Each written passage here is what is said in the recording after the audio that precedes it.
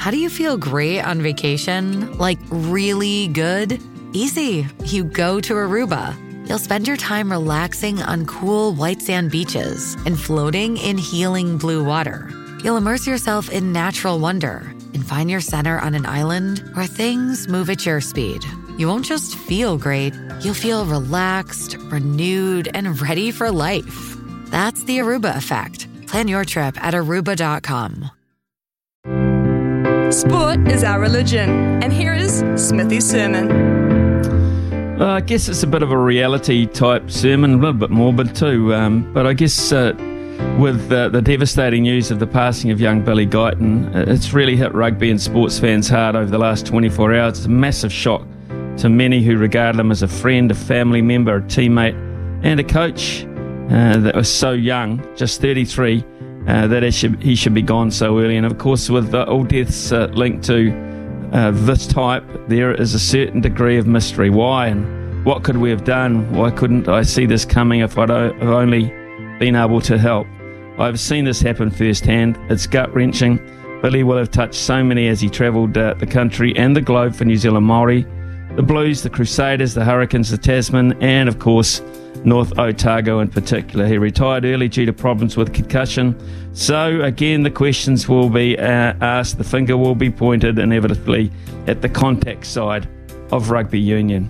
Our thoughts to Billy's whānau, of course, and all of those who are doing it tough, who are so close to him.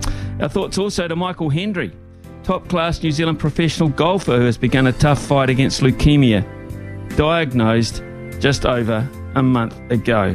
The fact that having qualified for the Open Championship this year and now won't be able to play will be secondary as he takes on the ultimate challenge, a multi-tournament winner, including the New Zealand Open back in 2017, and it is every young golfer's dream to win his National Open.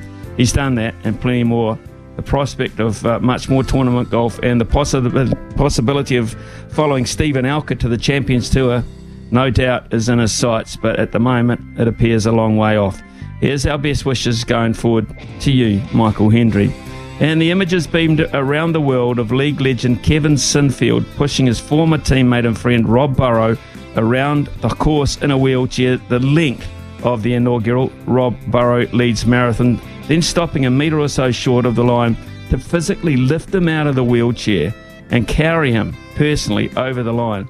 To be honest, it's damned hard to find the words. Burrow suffers from motor neurone disease, like so many sportsmen. He's inflicted with this disease. It's a horrible one. The serious business of top-flight sport is not always about winning and losing on the field or on the course. It's more about the other challenges that are faced away from the limelight in those dark places and dark times. Just a few examples close to home because it's sport and these are sporting people. And again, our thoughts are clearly with those closest to all their fights.